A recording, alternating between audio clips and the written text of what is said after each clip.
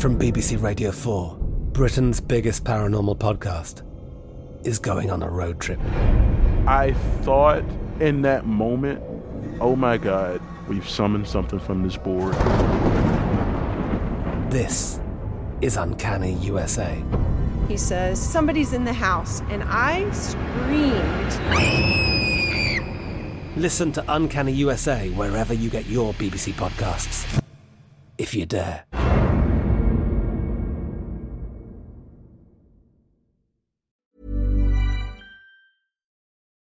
Hi everybody, welcome to Dan Snow's History Hit. Band of Brothers is 20 years old this fall, this autumn. It was first broadcast on HBO on September the 9th, 2001. There we go. The series won an Emmy and Golden Globe Award in 2001 for Best Miniseries, as you'd expect. It's based on the historian Stephen Ambrose's book of the same name, Band of Brothers, and it follows the journey of Easy Company, part of the 2nd Battalion of the 506th Parachute Infantry Regiment of the 101st Airborne, the Screaming Eagles, as they train in the US, they jump on D-Day, they fight through every major action from then until VE Day. It's obviously a series that many people listening to this will rank among the best TV they've ever seen. I'll never forget watching those episodes 20 years ago, particularly fond of that moment where Lieutenant Spears runs across that farmyard, that terrifying, shrapnel-infested hellscape, to shout some instructions at some of his men who are having a momentary lapse. It's packed with extraordinary depictions of the Second World War. It was also packed with brilliant actors for whom it was a springboard to brilliant careers. In this episode of the podcast, I'm going to talk to one of those actors, Robin Laing, who played Bob Heffron, and I'm also going to talk to John Orloff, a writer on the series, a Second World War fan, for whom, as you'll hear, this was his dream assignment. So it's going to be a good one, folks. It's a special episode, this one. You're going to love it. If you want to watch programs about D-Day, if you want to watch programs about World War II in Europe, I've got a place where you can go. I've got a safe place where you can go and watch those shows in peace and with the sophisticated commentary of real historians, not the breathless voiceover that you might find on a mainstream channel. Just go to History Hit TV. HistoryHit.tv is the web address. It works in America. It works in Canada. It works in Micronesia. Wherever you're watching your TV online, on a smart TV, on your devices, you can watch History Hit TV. Head over there. You get 14 days free if you sign up today. HistoryHit.tv, folks. Go and check it out. In the meantime, though, here's the very brilliant John Orloff and Robin Laing.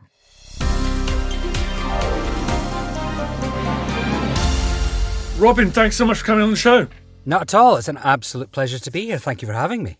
Now, like so many people, I watched you back in the day, my mind blown by the scale and ambition of that drama. But tell me who the character was that you were playing and also your real-life interactions with him.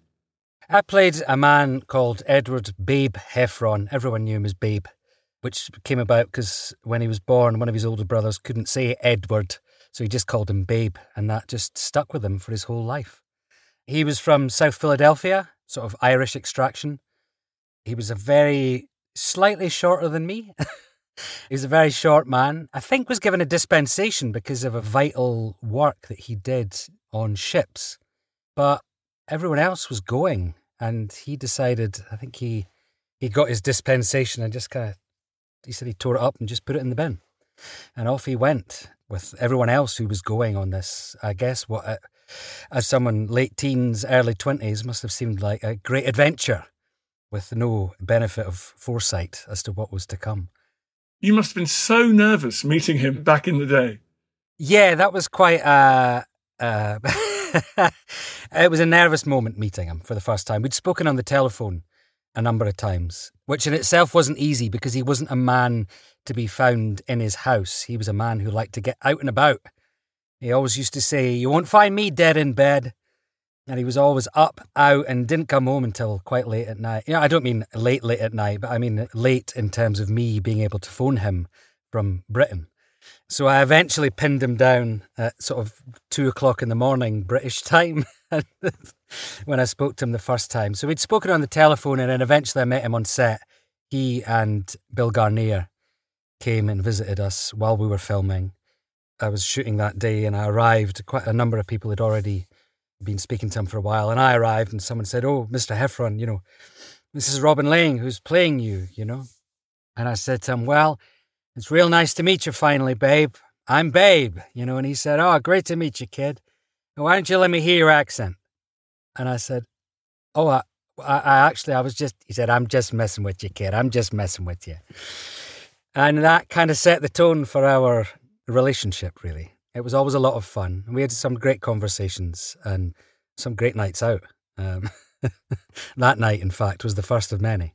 And on that amazing set, which at the time was unprecedented for the kind of accuracy, the ambition of it, especially for TV, were they going like, hey, it wasn't like that, stand a bit more like this? I mean, what was the interaction with them like? If you ask them about things, specifics like that, would you have done this? Would you have stood like that? They say, well, no, we wouldn't have done that in the day. You would do this and you would never do that. But only if they were asked. They were very aware that it was a drama and that it was based on the book that Stephen Ambrose had written. And they weren't precious about it, Sometimes you would mention a scene that you'd already filmed and so it was done and they say, oh, yeah. Of course, he didn't say that. And you're like, what? They knew they'd been checked in with by the producers and writers. So they knew that things would be attributed, events and dialogue would be attributed to different people, Your character, Babe, comes in as a draft, as a replacement. And in the same way that, like, as an actor, you must have done that as well. Was it weird? Like, did you feel like you were a little newbie going in with a grizzled group of veterans when you went on set? It did feel a little bit like that. And I think that was by design by Captain Dye and the cadre. I think that was their plan to create this hardcore who went through the 2-week boot camp, which was a pretty grueling process that they went through. And my boot camp was just a single day, learning about the weapon that I was to use and doing some basic field manoeuvres. And so, yeah, when people arrived, they were given a sort of slight side eye by the veterans of the of the televisual campaign. I was afforded a slightly easier ride because of who Babe and Bill had become. They were they weren't the spokesman for Easy Company, but they organised a lot of events and they went around schools talking to kids and they were very active in that kind of thing, working with school kids and organising the reunions and things like that. So they had become really big figures. So because of that, I was afforded a sort of, by proxy almost, a kind of slightly warmer welcome. But I was still made to, there was the things they would do. If you left your weapon lying around, someone would steal your weapon and then someone would point out to Captain Dye. They would say, hey, where's Babe's weapon? And I'd say, it's right. Oh, and he'd be like, right, come on, have fun, drop and give me 20. And you just had to get down and do it. And you would get some people who say, no, I'm not doing push-ups, and that went slightly against the grain because they'd all had to do it at boot camp. So there was that kind of feeling that if you did your bit, then you were kind of accepted and part of the group then. What was it like filming? I mean, the Bastogne scenes that we all remember so well, the cold and the snow. And I mean, how challenging was that to film? Emotionally, it was quite tough. Physically and geographically, it was a very controlled environment. It was an aircraft hangar. They built the forest within this aircraft hangar.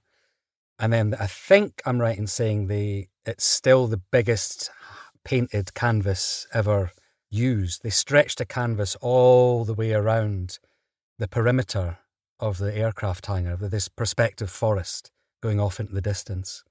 If you blindfolded someone and took them into the middle of the aircraft hangar and then took the blindfold off and said, where are you? They'd say, I'm in the middle of a forest, somewhere green and verdant in the middle of winter. I'm not quite sure what's going on.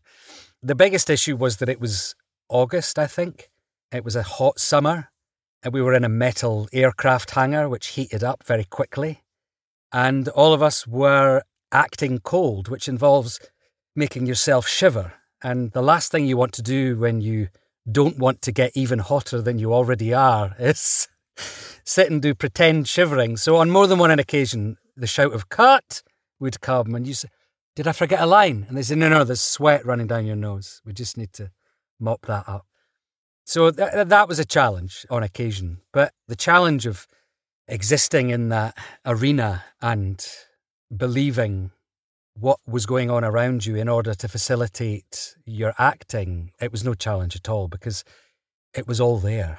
It looked incredible. And when trees are exploding and the ground's exploding and you're running full pelt and it's just madness around you, there's kind of no acting required, really. You're just trying to get where you're going. Not in one piece, I don't want to overstate any element of danger, but everything's catered for in terms of the reality of the situation for you to just get on with your work. You lose your best friend who you'd promised to look after. Mm. It sounds like it wasn't hard getting into character for that, because it sounded like it was very immersive. Yes, it was. Mark, who was there, who played John Julian, even when he wasn't in shot, he stayed for the scene. So he's lying there kind of in pieces, and the machine guns are firing and the squibs are going in the ground, and you're just trying to do justice to an event that it's interesting you mentioned that particular event, because that was one of the scenes that I was particularly determined to do justice to. I really wanted to get right, because losing John Julian had a big impact on Babe, and I don't want to say he didn't get over it, but it really stayed with him because they were really close and they had made that sort of pact with each other that if one of them went, the other one would get the other guy's stuff and make sure it got back to their parents. As Babe says, I'm supposed to get his stuff and bring it to his ma. It was important for me that was properly done justice to. I like to think we did. We achieved that. The other scene that I think must have been really hard to achieve is the concentration camp. It's so difficult to recreate that, let alone try and act, and it must have been a huge challenge, that. Yeah, I remember the first day of being taken to that set, and you came up, you actually see it in the show, they drive along a sort of woodland track, and so there's these tall trees either side of you, and then you come out into this opening, and it's a full-size concentration camp just in the middle of a forest in Hertfordshire. It was really quite stark, and it was dressed. There were a lot of extras. A call must have gone out for very, very thin people. So there were a lot of extras and various other animatronics and things like that, but there were also just piles of these bodies, just these dolls, these sort of mannequin, really realistic and lifelike dolls, sort of littered about the place. And it was a quiet week. Generally, my memories of the whole shoot are of the battle scenes and fun and having a laugh and, the camaraderie and all that. But that week was a really different week and stands out in my memory of the shoot. Everybody was very respectful and I think affected in different ways by that week. Did you know when you were part of this what impact it would have? No, I genuinely had no idea. I knew it was a story about a particular company. I knew they were real people. During the audition process, I read the book and I thought, wow, these are an incredible bunch of guys. And I knew it would be a big show because it was HBO, but I don't think anyone could have predicted quite the impact it's had on the popular conscious, but also for each actor, I think personally, I doubt very much if any of us have been part of a job that's had the same impact. It's completely unique, and not just in terms of your career, that's undeniable. When you look at the people the two big stars back then were Donnie Wahlberg and David Schwimmer, and you look at the cast now and it's a sort of roll call of Hollywood leading men and screenwriters and television directors, and it's incredible. But on a more personal level, I think the impact it's had is unparalleled. We all have relationships with the families. None of the men are left, but we all have relationships with their families. I'm very good friends with Babe's daughter, Trish. We are regularly in touch and we visit each other. She comes to Scotland and stays with us, and she brings family of hers, nieces, and there's a kind of generational ripple effect. And then the inter-cast bond as well. We're all still in touch. The UK guys have a WhatsApp group, and a picture popped up yesterday of Lieutenant Harry Welsh, Hoobler, Shifty had gone out for lunch because Bill Randleman was in town. Pete McCabe, who plays Hoobler, he said, God, I haven't seen Mike for about 18 years. And after about 5 minutes, it felt like I'd only seen him about 3 weeks ago. And it's always like that. I reconnected with some of the guys maybe 2016 and hadn't seen them for the best part of 15 years. And we just picked up where we left off. And it sounds slightly cliched, but it's not. We really did just pick up where we left off because we were together 8 months, and it was quite an intense period to exist together. Any other scenes that are particular favourites of yours, special to be part of? Oh, to be part of? The baseball field at the end, there's something quite joyous about that. And there's something sad because within that sequence in the show, they remember all the people who didn't make it. It's a joyous scene, but it has a kind of melancholy to it as well. As far as I recall, they just let us play baseball, and I think they'd kind of long-lensed quite a lot of it. So they shot things from quite a distance away. And so they've captured some really nice moments in it.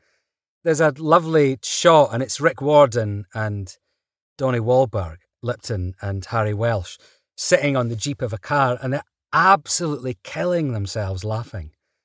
And I've asked Rick, I said, what was said? He said, I can't remember. He said, we were just having a laugh. But there just is something really, really touching about that sequence. I find it really sort of uplifting and, as I say, a little bit melancholic at the same time. Yeah, it was awesome. It was awesome. It was better than its Top Gun volleyball equivalent.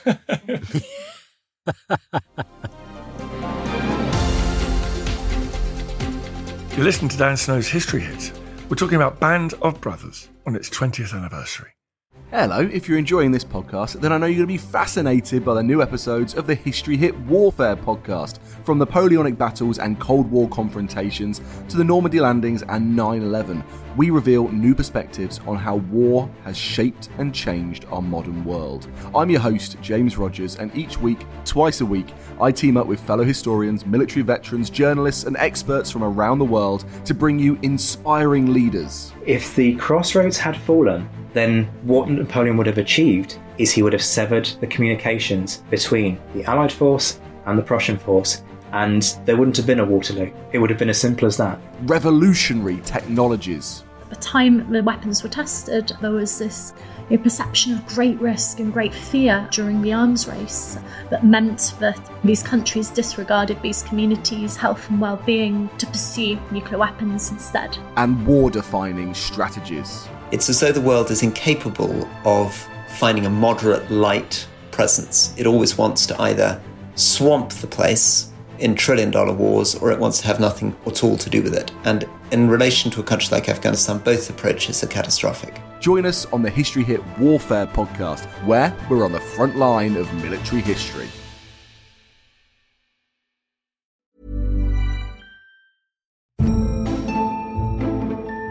American politics are all struggle and strategy, passion and persuasion, and so much scandal. And they always have been. I'm Don Wildman, and on American History Hit, we're delving into Alexander Hamilton, whose bio was big enough for Broadway. From war to women and a dueling death to boot, Hamilton is a fundamental chapter of the American tale. Join me and a cast of worldly experts to meet the real Alexander Hamilton on American History Hit, wherever you get your podcasts. There's never been a faster or easier way to start your weight loss journey than with PlushCare. PlushCare accepts most insurance plans and gives you online access to board-certified physicians who can prescribe FDA-approved weight loss medications like Wegovy and Zepbound for those who qualify. Take charge of your health and speak with a board-certified physician about a weight loss plan that's right for you. Get started today at plushcare.com/weight-loss. That's plushcare.com/weight-loss. plushcare.com/weight-loss. This is Paige, the co-host of Giggly Squad, and I want to tell you about a company that I've been loving, Olive & June. Olive & June gives you everything that you need for a salon-quality manicure in one box. And if you break it down, it really comes out to $2 a manicure, which is absolutely insane. It's also so easy to get salon-worthy nails at home with Olive & June. The difference between how your nails used to look when you did them yourself and now with the Mani system is a complete game changer. The best thing about Olive & June, too, is it's a quick dry. Dries in about 1 minute, lasts for 5 days, and full coverage in up to 1 to 2 coats. Visit oliveandjune.com/perfectmani20 for 20% off your first system. That's oliveandjune.com/perfectmani20 for 20% off your first system.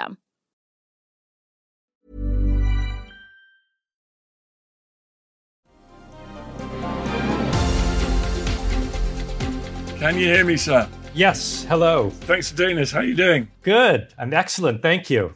Hey, Robin. Good evening, John. Good to see you. Good to see you. It always disturbs me when one of the actors speak with their original accent. It's a little like, whoa! John, I think, of course. John, we should discourage, actors shouldn't be allowed to speak anyway, surely, unless... Well, exactly, unless they have well-written dialogue. John, you're kind of Hollywood royalty, right? Tell me about you and your family's relationship with the silver screen. I'm fourth generation Hollywood. My great-grandparents were a radio team very popular during World War II in America called Fibber, McGee and Molly. And it was sort of a radio sitcom team. And then their son married my grandmother, who was a B-movie actress in movies like The Big Sleep. And then my father was a commercial director. My brother's a Academy Award-winning sound mixer. So, yeah, I'm full tilt. Family business. And you have a passion for World War II, right? Always have been. Always been obsessed with World War II. As a kid, my favorite movies were, Patton, Guns of Navarone. Yeah, World War II films were what I loved. What a dream. In the 1990s, someone comes to you and says, we're going to spend the most money it's ever been spent on a TV show, and we want you to write the whole thing. It's going to be about the Second World War. It must have been unbelievable.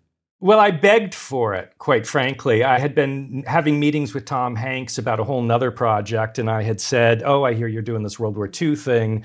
And he was like, no, never going to happen. We have one writer writing the whole show, this chap, Eric Jenderson, but thank you for your interest. And then another meeting or two meetings later, Tom suddenly says out of the blue, hey, you still want to work on Band of Brothers? And I'm like, yes, please. And he immediately says, well, do you want to write the D-Day episode? Okay. And so that's how I got involved in Band. And then after I wrote Day of Days, Tom read it and said, okay, you want to write another one? And I was like, sure. How about the concentration camp episode? Okay. Now, remember, these are my first paying jobs in Hollywood. It's 1999. About 4 or 5 years after Schindler's List, and only 1 or 2 years after Saving Private Ryan. So I'm being asked by Tom Hanks and Steven Spielberg to do the D-Day episode, which is, Saving Private Ryan has the greatest D-Day sequence in history, and then do the concentration camp episode. So it was quite daunting. Yeah, but you nailed it, man. Don't worry about it. Oh, thanks. Phew. The relationship with the veterans seemed to be at the heart of what you guys were doing. Did you spend time with them? How did that work as a writer? Yeah, I spent a lot of time with them. The first thing I did when I was hired was went to one of their reunions in Denver, I think, and spent the weekend with Babe and Wild Bill and Compton and Malarkey and Lipton, basically trying to remain coherent while they kept on drinking. I don't know how much Robin has mentioned how much Bill and Babe could drink, but they could drink anybody under the table and were totally stone sober. By that point, I already knew I was going to be doing the Breakcore Manor D-Day sequence. So my focus was very directed to tell me about Breakcore Manor. So I was talking specifically to those guys. And then in a parallel track, I was talking to Dick Winters. Dick never went to the reunions. I think he only went to 1 or 2 in 40 years. And so Dick and I would talk on the telephone. So the veterans were a constant source during pre-production and writing and production and even post-production.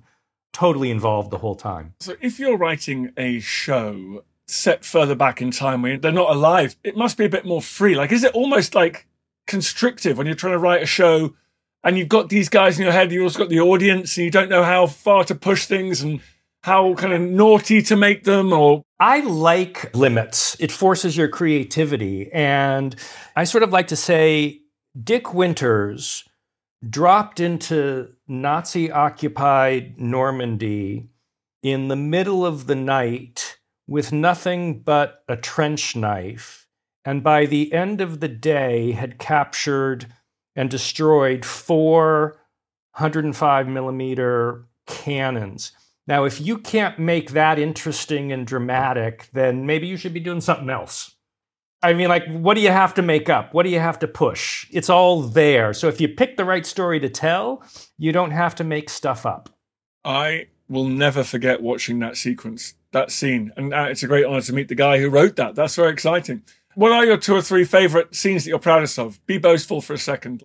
Well, I think the whole Breakour Manor sequence as a single bit of filmmaking and writing, it might not feel like it was written, but every single shot was written. Every single moment in that 20-minute, 25-minute sequence was written. And I'm super proud of it. They show it at Sandhurst. They show it at West Point. I'm very, very proud of that. I guess equally the drop sequence, nobody had ever seen anything like that or even understood what that was like. So to share that with an audience, I thought was really special. And then I guess finally, when Nixon in episode 9, Why We Fight, when Nixon goes to the concentration camp in Landsberg, the second time when he sees the German civilians burying the bodies and locks eyes with that woman, I'm very proud of that whole sequence. Just got one more for you, John, and I'll bring you just a question to both of you to finish up with. So, John, Masters of the Air, now everyone's super excited.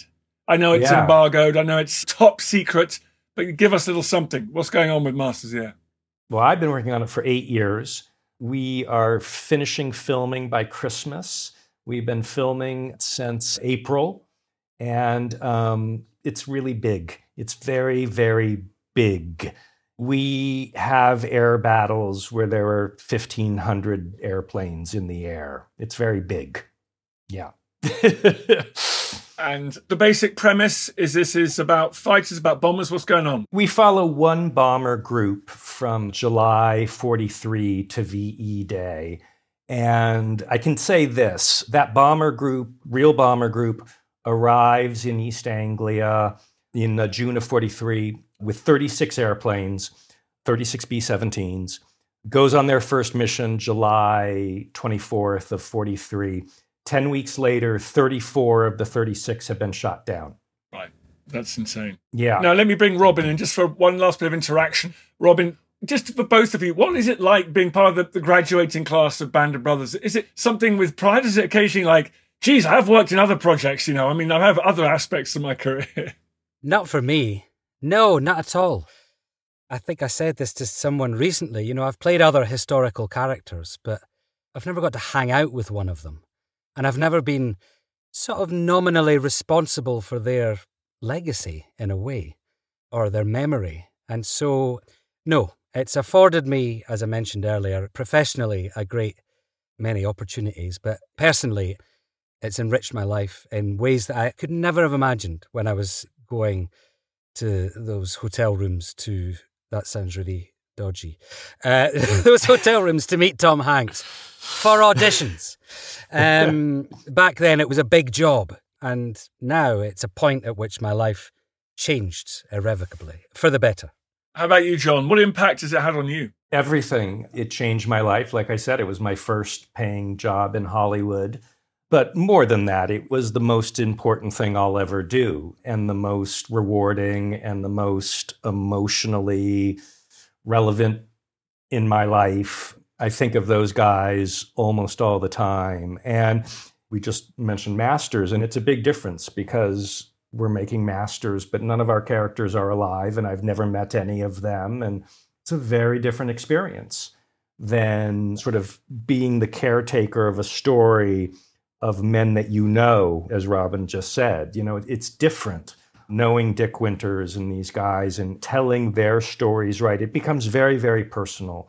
And to then be part of something that has this wider impact is really spectacular. I mean, about 2 or 3 months ago, I'm shooting in England right now, and I was at a pub, and a 30-ish-year-old English veteran from Iraq and Afghanistan, a couple of tours at least, was having a beer next to me and heard that I had worked on Band and interrupted and said, Band of Brothers got me through my PTSD when I got home.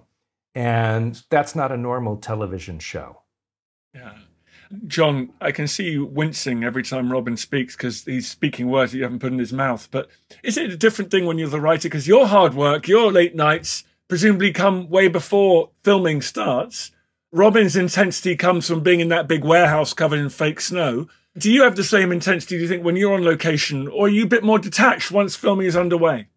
Oh, God, no, not detached at all. In fact, some of the biggest fights and arguments happen. I've got a box full of pink, yellow, green, purple, salmon, goldenrod pages to attest that the work is never done of the writer, ever. Yeah, it's just constant. You're part of it. And it's both frustrating and rewarding. You know, I had an experience where I was on the set for episode 2, but not on the set for episode 9. So I've sort of had it both ways, and they're equally frustrating. I'm sure. Well, listen, guys, thank you so much for talking to me and spending time on the 20th anniversary. Thank you very much. Thank you for having me. You're welcome. I feel the hand of history upon our shoulders. All this tradition of ours, our school history, our songs, this part of the history of our country, all were gone and finished.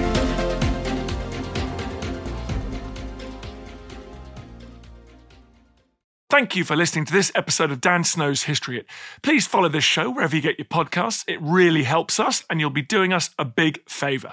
Don't forget, you can also listen to all of these podcasts ad-free and watch hundreds of TV documentaries when you subscribe at historyhit.com/subscribe.